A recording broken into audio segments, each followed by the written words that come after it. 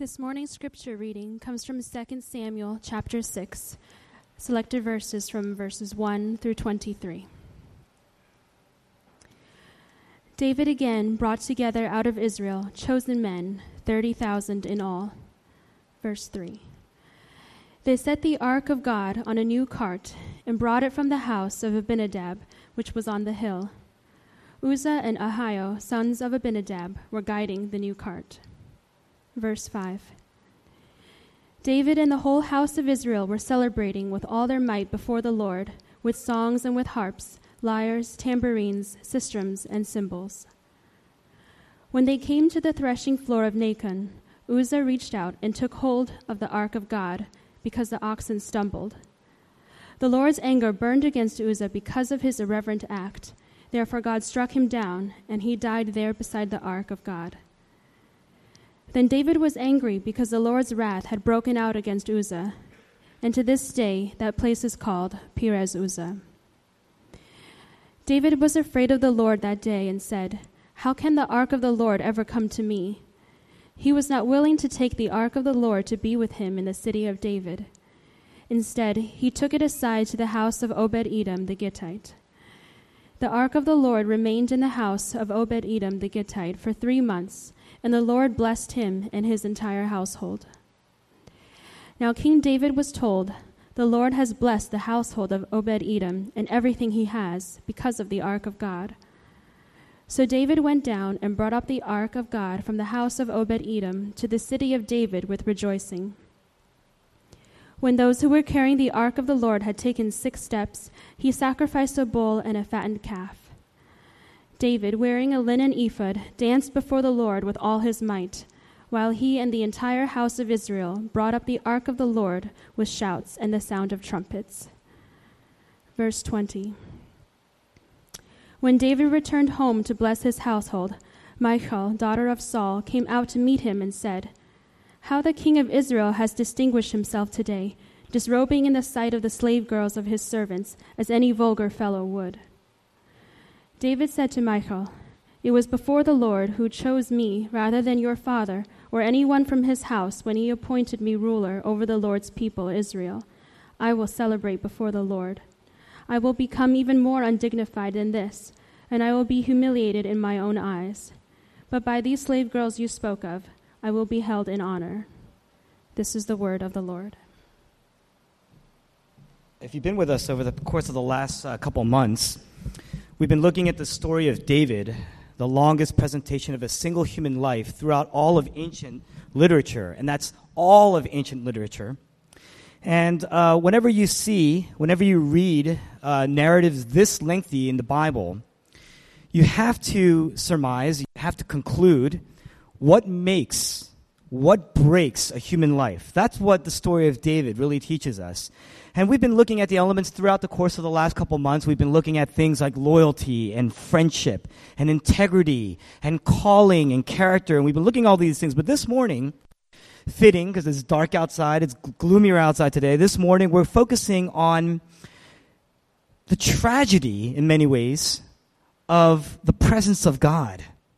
The face of God, the desire on one hand to experience God, know God, but then the tragedy of what happens when we actually experience Him. What was the ark? The ark, it means chest. It was 4 feet long. It was a wooden box that was 4 feet long. It was overlaid with gold, and on top of that gold, we call that the mercy seat. And you had these 2 angels that were kind of erected there on top of that gold, and they were facing over that seat. It was really the central piece of furniture, the only piece of furniture, the central piece of furniture in the tabernacle, in the temple, in the place of worship. And the reason why it was there is it represented the heavy brilliance of God, the weight of the glory of God, the Shekinah presence of God was there. That's what David was after. That's what David wanted. And today we're going to learn 3 things then about the presence of God. The promise of the ark, the problem of the ark, and 3, the provision, the way that God made with respect to the ark. First, we're going to talk about the promise of the ark. Why did David want the ark? What did the ark really give him? Because what happened was, the reason why he wanted it was because it had been lost. The Philistines had captured the ark 20 years prior. The first 5 verses of this reading it really came from an incident that took place 20 years prior when the Philistines had captured the ark. And even though the ark was sent back, it stayed for 20 years in a very remote place, Kiriath Jearim, and it had been away from the tabernacle, where the people were worshiping God. And now David has become king, and he established the capital of Israel in Jerusalem, and he brought the tabernacle back to Jerusalem, where the people worshipped, and now he wants the ark. He wants to bring the ark back to Jerusalem. Now, why did he want to do that? David wanted God to be central among his people. He wanted God's presence to be central to his society, central to his culture. But it was a lot more than that. It was actually much more personal than that. David's one of the people. David was the person who wrote Psalm chapter 27. It was written in your call to worship, printed there. And he says, one thing I ask of the Lord. Verse 7 and 8, he says, I seek you, Lord. I seek your face. In other words, David was not after just simply making God central in his society. He didn't want to just obey God. That's not what he wanted to do here. Because he'd been a leader, he's been the king, he knew the pressures that come with leaders, and he realized that if he himself didn't have a personal experience of God in his life, day to day, he knew he would not make it. As king, as leader over God's people, he knew if he didn't have a personal experience, the presence of God in his life day to day, he knew he was not going to make it. Now, what do we mean by this personal experience? The spiritual reality of God, because that's the promise of the ark. What do we mean by that? Now we know, of course, God is everywhere. God is in all places. Of course, you can pray to God everywhere, anywhere, but the ark represented the face of God. It represents the immediate presence of God, the glory of God, the weight of God. It meant that we were experiencing real reality, real spiritual reality. Now, what is that? And we have to be practical. Here's what I mean. It's one thing to believe that God loves you. It's one thing to believe that God is gracious. To know, hey, I know that God is gracious. I know that God is good. I know that God is faithful. I know that God is merciful. It's one thing to know that. It's one thing to know that God approves of you, that God loves you, that he's willing to sacrifice for you. That's an intellectual concept. But David wanted more than that. Think about this. It's one thing to know that God loves you and approves of you, but only if God's approval, only if his love is more spiritually real to you than the love of somebody else, will you stop caring about the approval of other people in your life.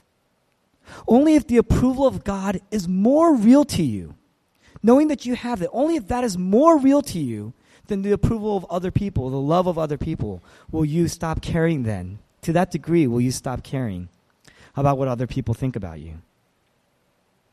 Listen, if you say, I believe in God, I believe that he loves me, I believe that he approves of me, but you're absolutely just cast down when you're snubbed, or you're absolutely just devastated when people, criticize you, or you're always getting hurt, or you shape your public life, your public image, your reputation around what other people think about you all the time, and you come home and you're angry because you felt like you look bad in front of other people. You're not really feeling the reality of the significance of the presence of God in your life. It's not real to you. The kavod, glory of God, is not real to you. It doesn't really press on you. When we say kavod, glory, we're saying the weight of the significance of God. That means it's got to press on you. It means it's not pressing on you. That's what that means. That the joy, as a result, any joy you have is only going to be based on circumstances. David, as king, knowing the pressures in his life, he wanted a joy that transcends his circumstances. And he knew that if he had the spiritual reality of the presence of God, he knew that he could transcend these circumstances in his life. You have pressure. Now, David, ever since he was a king, he faced conspiracy. From the moment he became king, from the moment he was anointed, he's been running on the run, in caves, fleeing, fighting giants, fighting civil wars, in caves over and over and over again in his life, suffering after suffering after suffering, from the moment he was anointed as king. That's pressure. He needed a joy that was not based on sentiment. It wasn't a feeling he was looking for. David wanted the reality of the presence of God. It's why he needed the ark of God. It's why we need, in many ways, the presence of God. That's the promise. The intimate presence of God. Now, what's the problem? Now, passages like this are incredibly difficult. And there are many of them in the Old Testament. Very difficult passage if you don't read them with the proper lens.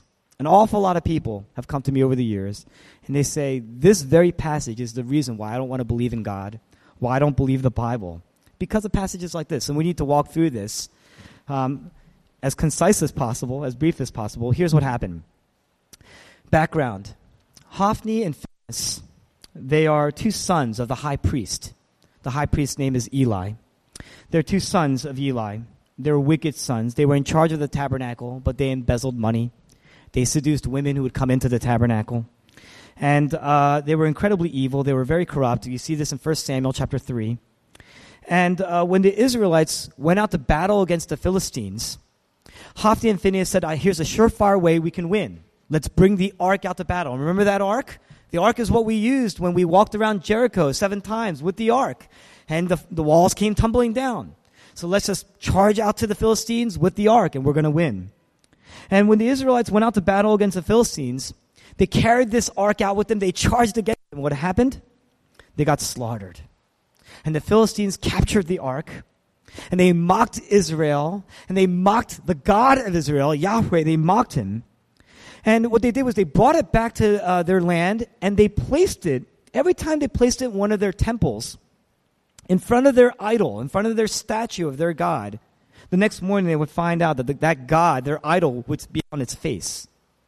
And every single time they took it to a town, they took it to one of the towns, plagues and tumors would start spreading in that town. And so after a while, they had it all. They said, we need to get rid of this thing. We need to get rid of the ark. It's too powerful. So what did they do? They put it on an ox cart, and they didn't want to go near it, so they kind of pushed it, and they kind of let it go, hoping that it would just return to Israel. Now, of course, it got into Israel to a place called Beth Shemesh. And the men there said, oh, it's the ark. So what did they do? They always wanted to see what was in the ark.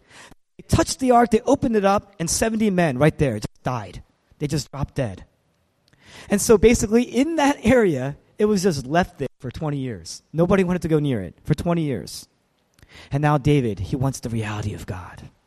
He wants the presence of God in his life. So what did he do? He knew what happened. He knows the history. He brings 30,000 men together, and he says, we are going to bring it back. We need to bring it back. And so what did the men do? They placed this ark onto an ox cart. Now, ox carts have no riders, like we saw. They kind of pushed it and left it go on its way to Israel. Ox carts have no riders. They placed this ark onto the ox cart. And there were men who kind of walked alongside it. And Uzzah was one of these guides, walking along, guiding the ox cart. And as they're going along, one of the oxen carrying the ark stumbles. And the ark is about to fall and touch the ground. So Uzzah, in this blatant, heroic, noble attempt, reaches out his hand to shield the ark from touching the ground, and instantly is struck dead. Very difficult passage. Very difficult text. Here's David and this procession of 30,000 people. They're cheering and singing and dancing and worshiping. And all of a sudden, it's almost like a movie scene. Everything stops because one man lies dead on touching the ark. That's what happens. Instantly killed. Now, why did it happen? Because we need to deal with it. A lot of people want to skip over this passage because we want to talk about God's grace, but I want to submit to you, we have to address this. In light of God's grace, we have to understand this text because, number one, it's in the Bible, so there's purposeful. And two, lots of people say, because of passages like this is why I can't trust the Bible. This is why I can't believe in a God like this. Now, when you really go into Scripture, there are clues. There are clues everywhere. You see it in Leviticus, Exodus, Numbers. These are all books in the Old Testament in terms of how to handle the ark. There are 4 major rules. 1, it had to be covered. 2, there were holes in the sides of the ark that you could slide poles through so that it would be carried. It was not to be placed on a cart. It was meant to be carried.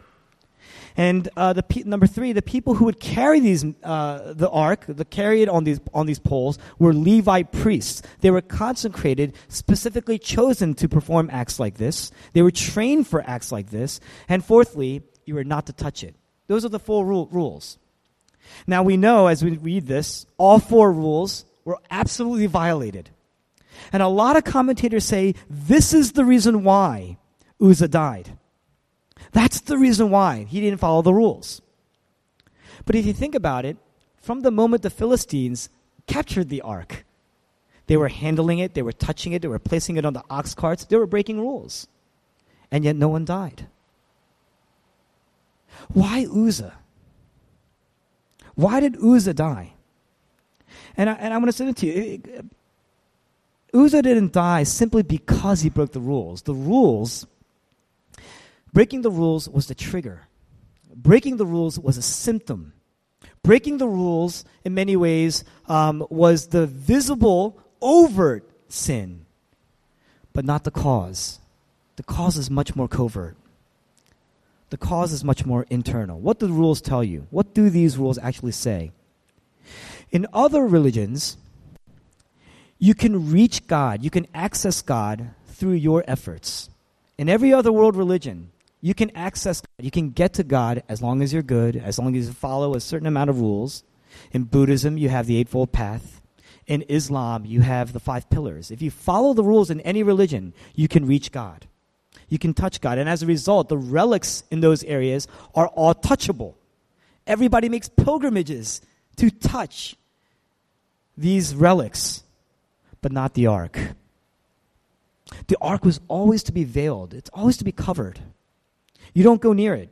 You don't touch it. In fact, only one man once a year is allowed to enter into the most holy place in the tabernacle, in the temple. Only one person once a year. And him through ritualistic ceremonial cleansing, every year, once a year is allowed to enter in and approach the ark. The ark is not to be touched. Not, always to be veiled. And the reason why we see this is because there's a chasm between God and man created by sin. A great chasm. The Ark of the Covenant was God's way of saying there is a tremendous gap between God and his people. Tremendous gap. A huge chasm, a debt. And you can't bridge it by your works. You can't bridge it. There's no way that you personally can do anything on your own power to reach God on your own. You need a sacrifice. There needs to be atonement. There is a debt, a payment that has to be made, and that debt can only be paid through suffering and blood and death. So yes, Uzzah broke the rule, but why did he break the rule is the more important question. He was trying to do this good thing. He was trying to do a noble thing. He was trying to protect the ark. In many ways, he was trying to protect God.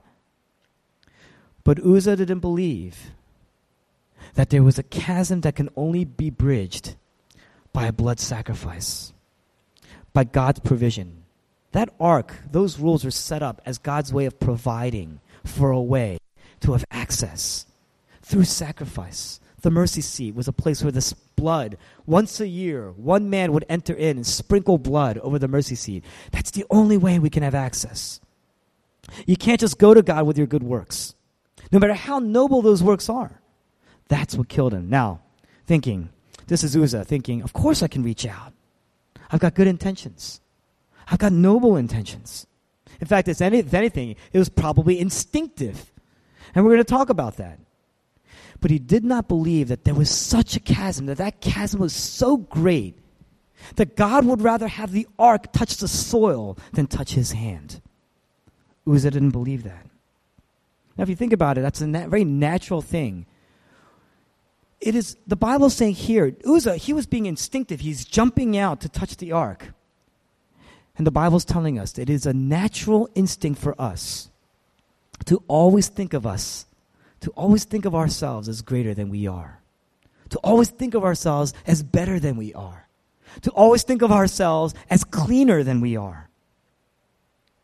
Think about the soil. God would rather have the ark touch the soil than Uzzah's hand. We look at the soil, we say, so dirty. But if you think about it, the soil is dirt. Things grow in it. You plant things, it grows, and you eat from it, and it feeds the world. And in fact, it gives us everything we need for life. The soil is doing everything that it was designed and called to do. Are we doing everything that we're designed and called to do? No.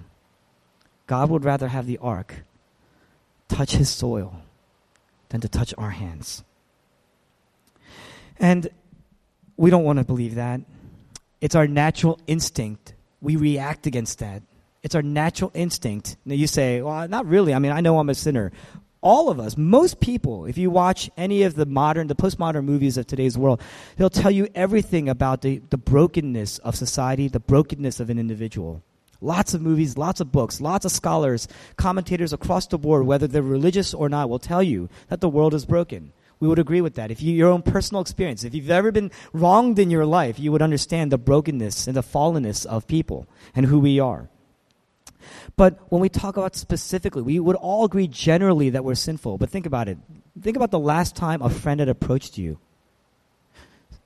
People who are married couples, think about your spouse. The last time your spouse had approached you, a year ago, a month ago, an hour ago, just before you walked in here. If you think about it, the last time anybody who knows you has approached you and told you, this is what I think you are. This is how I think you are. This is the mistake that you've made. Did you walk away and say, thank you.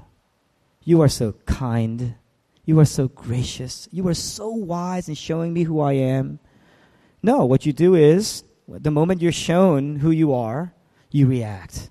Because the Bible says it is natural for us to be able to react that way, because in our hearts we believe we're always better than we really are. We're always better than we are. When Uzzah put out his hand, he showed that he did not understand that chasm, how great it is. And to not understand the chasm, he would fail to understand the gospel. In even the slightest bit, he did not understand that there was this enormous gap, that only radical grace, only a sacrifice, a radical atonement was needed. And so he died because of his natural disposition, the natural disposition of our hearts to despise, to avoid, to forget at any moment, to neglect at any moment that we're always in need of the grace of God. That everything that we have, everything that we are is by sheer grace. And this picture of Uzzah, this dramatic picture of Uzzah, is basically so that God could wake David up and in essence then wake us up. He's trying to wake up the king and his people. He's trying to wake us up and say, this is the one thing that will kill you. This is the one thing that will kill you. Now, Uzzah, if he even saw a chasm, he didn't see himself on the other side of that chasm. Clearly, he didn't see that. And that's what's lethal. He didn't see himself on the other side of that gap. That's what killed him. God is saying, this is what can kill you. This is the one thing that is lethal to you. Now, how is that? Think about it this way. If you live up to moral religious standards, and your life goes well, what's it going to do? It's going to make you proud, and it's going to make you cold. Why? Because you've earned it. You're going to compare yourself to other people, and either it's going to make you cold and proud because you have lived up to the standards and they haven't, or you haven't lived up to the standards compared to them. It's going to make you cold and proud, and as a result, you're going to become less human. It's going to dehumanize you because you're going to be less loving. You're going to be less compassionate. You're going to be less kind. You're going to be more angry. You're going to be more grumbling. You're going to be more jealous of other people. It's going to make you less human, less according to your design. But what if you live? What if you live up to these religious standards? What if you live up to these moral standards and you don't get a good life? You're still going to feel like you deserve it. You're still going to feel like you've earned it because you worked so hard. And as a result, what's going to happen? You're going to be bitter, and you're going to be confused, and you're going to be cold, and you're going to be proud, and you're going to be angry, and you're going to be jealous. You're going to become that same dehumanized person. That same dehumanized version of yourself, less human. On one hand, it's because God has given you what you want, and it's going to make you cold and proud because you made it, you earned it. On the other hand, God didn't give you what you want, and as a result, you're going to be cold and proud because you deserve it. The Uzzah approach was either going to make you cold and proud because you live up to the standards, or it's going to make you cold and proud because you haven't lived up to the standards. Think about it. If you haven't lived up to the standards, then you're going to be crippled by guilt. You're going to be crippled by shame. You're going to be angry. You're going to be cold. You're going to be proud. You're going to be bitter. You see how that works? You're going to become less loving, less compassionate, less empathetic to other people and their weaknesses. Friends, this is the misinterpretation of the gospel that's killing our churches today. People are cold and they're proud, or they're bitter, or they're confused because they either don't deserve to be here, they feel like, or because they deserve to be here and deserve to be heard. Because deep inside, like Uzzah, we all believe we're good enough. Haven't we done enough? Aren't we good enough to at least partly bridge that gap? And God is saying here, you got to wake up. If the ark represents the powerful glory presence of God, it reveals a tremendous problem. That the chasm that exists between that glory, although it presses on us, although we desire it, although we want the thrill of the experience of God, that chasm cannot be bridged. There's nothing we can do. Something radical has to happen. Something incredible has to happen. And that leads us to the last point, the provision. What is the provision? David, now in seeing the death of Uzzah, finally understands the chasm. He sees it. In the beginning, he's frustrated. He's angry. He was so ready to bring the ark in, and he's frustrated because he doesn't see. He wants to seek God's face, and he's angry because he can't get God's face. And in verse 9, he says, he comes to the reality. He's afraid. And he says, how can the ark of the Lord ever come to me? That's the first step. The first step to bridging the gap. He says, how is this chasm going to be bridged? I want to experience God personally. I want to be changed by the presence of God. How can it happen? He's finally starting to get it. Before, he was overconfident of the ability to connect with God. Like Uzzah, he was overconfident. Now, he's underconfident. He's saying, now I don't know how I'm ever going to be able to connect with God. That's actually the first step. The second step is to see the provision. You have to see the chasm. The chasm has to humble you, but now you have to see the reality. The reality is that there is a provision. The ark, on one hand, it doesn't just smite Philistines, it smites Israelites too. It doesn't just smite the irreligious, it smites the religious too. But it also makes a way. It provides something for us, the mercy seat. The mercy seat is there. David left the ark. He leaves the ark after Uzzah dies. And what he does, he leaves it in the house of this man by the name of Obed-Edom. Obed-Edom, the Gittite. He's a foreigner. He's not an Israelite. He's living in Israel, but he's a foreigner. And he leaves it in this man's house. And, he's thinking, gosh, in Ashdod, tumors broke out. Plagues broke out. In Beth Shemesh, 70 men died when they touched the ark. Uzzah touched the ark, he was smitten. He's thinking, Obed-Edom, this foreigner from Gath, he's a Gittite. Gath, that's where Goliath is from. This guy has no chance. It's just sitting there in his house. This foreigner who's living here in Israel, he has no chance. That's what he's thinking. But then he's told the contrary.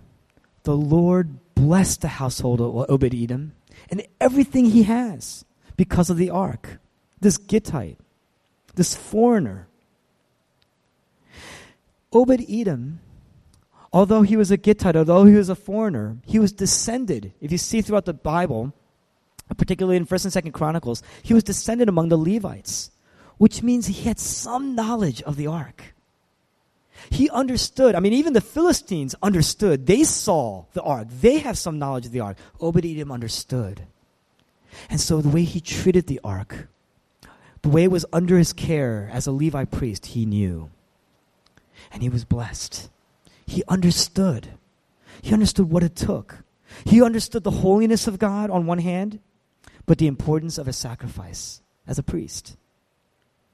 And as a result, his name, Obed, means servant, a servant of the people. And so he offers himself to stand in the way to bring the ark in.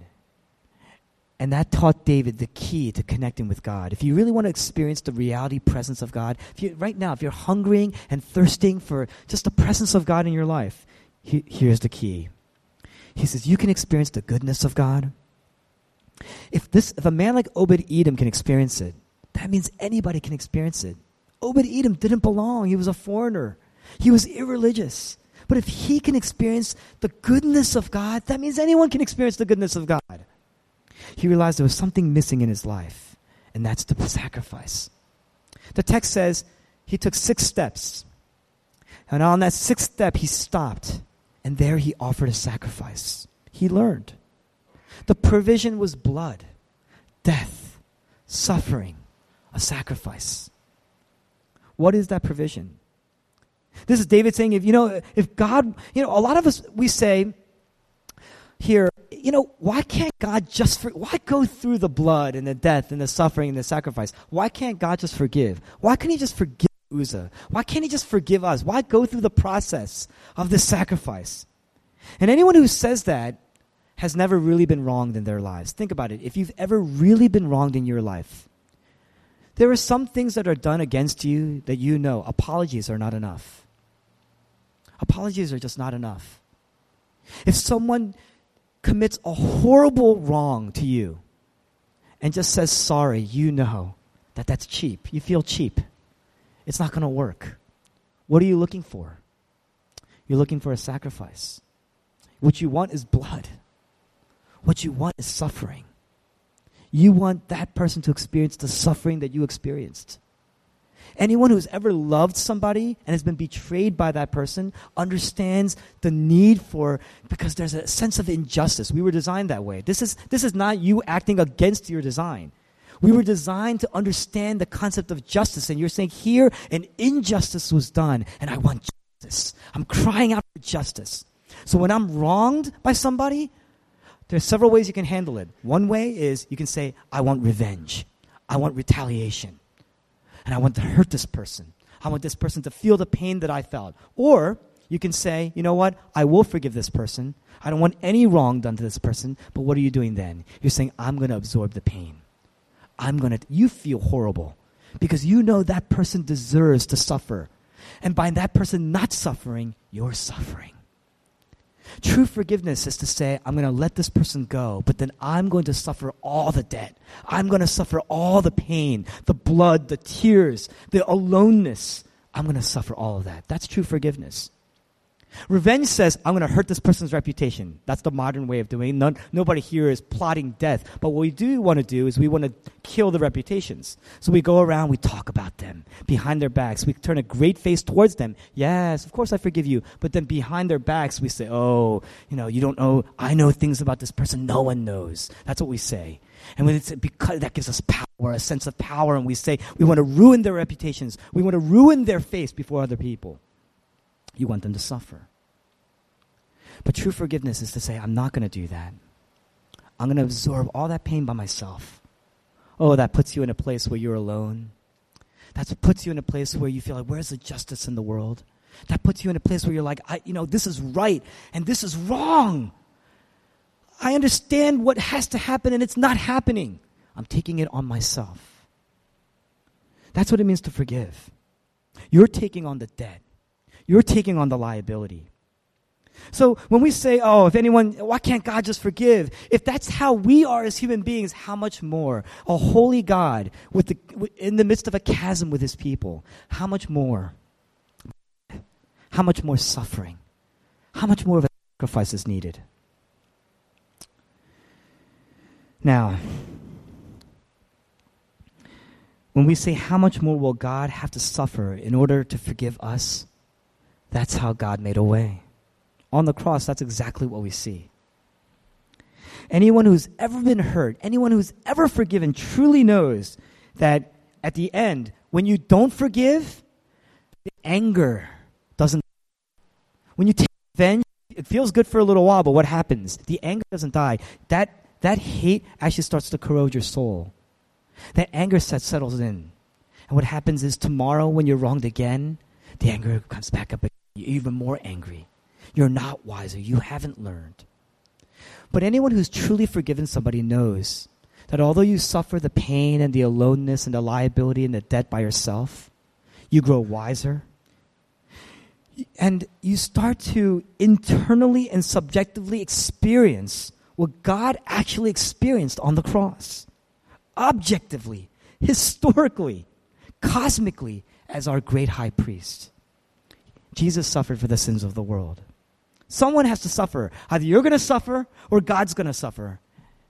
God goes to Jesus and he says, here's what's going to happen. Either your people will suffer or you will suffer. And Jesus says, then I'm going to suffer. Oh, I'm going to suffer and I will take it all on myself. That's Jesus on the cross. David understood that. David understood the gospel because he understood the chasm and the gap. And in verse 13, he says, this time he's carrying the ark. This time he's carrying the ark. He goes 6 steps and he sacrifices. He's getting it. And when you understand the chasm, when you understand, but there's no provision in your life, oh, there's no joy. There's going to be no confidence because there's going to be doubt. When you understand the chasm, you will be humble, but you will not have joy in your life. When you don't understand the chasm, for instance, when you see the provision, what God has done for you, but you don't understand the gap that's been created, oh, there'll be joy. There's the thrill. You're going to feel good about it, but there's no humility, and there'll be no power in your life. But when you see the chasm and see the provision, that it did not come from you because you could not come from you, then you will connect with God. Because there will be tremendous humility on one hand, and yet all the joy and the thrill and the renewal and the confidence and the peace. Do you understand the difference? You know, if you're a religious person, if a religious person is asked, how do you connect with God? What are they going to tell you? Work hard, you got to pray, you got to go to church, read your Bible, but there's no joy. There's no joy. There's only anger, if anything. There's no connection. But if you ask a Christian, how do you have a connection with God? They're going to say this. On the cross, Jesus bridged the gap. Jesus took on the suffering and the death and the torture and the tears. He swallowed up in his forgiveness. He said, even on the cross, Father, forgive them, for they do not know what they do. And he swallowed up the anger and the torture. If you've ever been really wrong, you understand the aloneness. He said, my God, why have you forsaken me? In other words, I am cosmically and absolutely alone.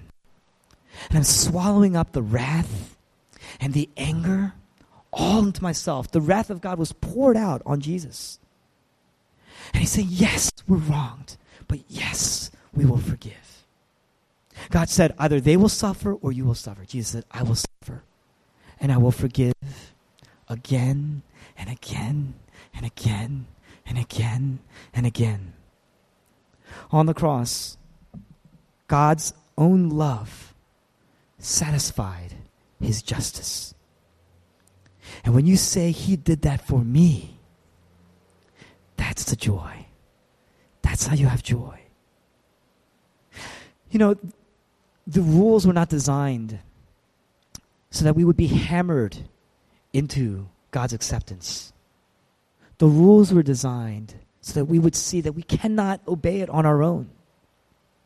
And that when you see the gospel and Jesus crying out, my God, why have you forsaken me? When you see that he had done that, he suffered the aloneness and the suffering and the blood and the sacrifice, the atonement for me. When you see that, that's going to melt you into his approval, into his acceptance. Do you see that?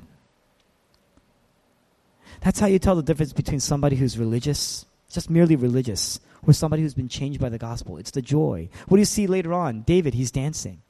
He's dancing so much, his clothes are falling off. He's in a linen ephod, and he's not clothing, he's dancing. And Michal, of course, she looks at him disdainfully. Why? Because she's in the palace. She is upright. She's noble. She's deserving. She says, are you going to continue to undignify yourself? And David, what does David say? I will do this, and I will do it even more.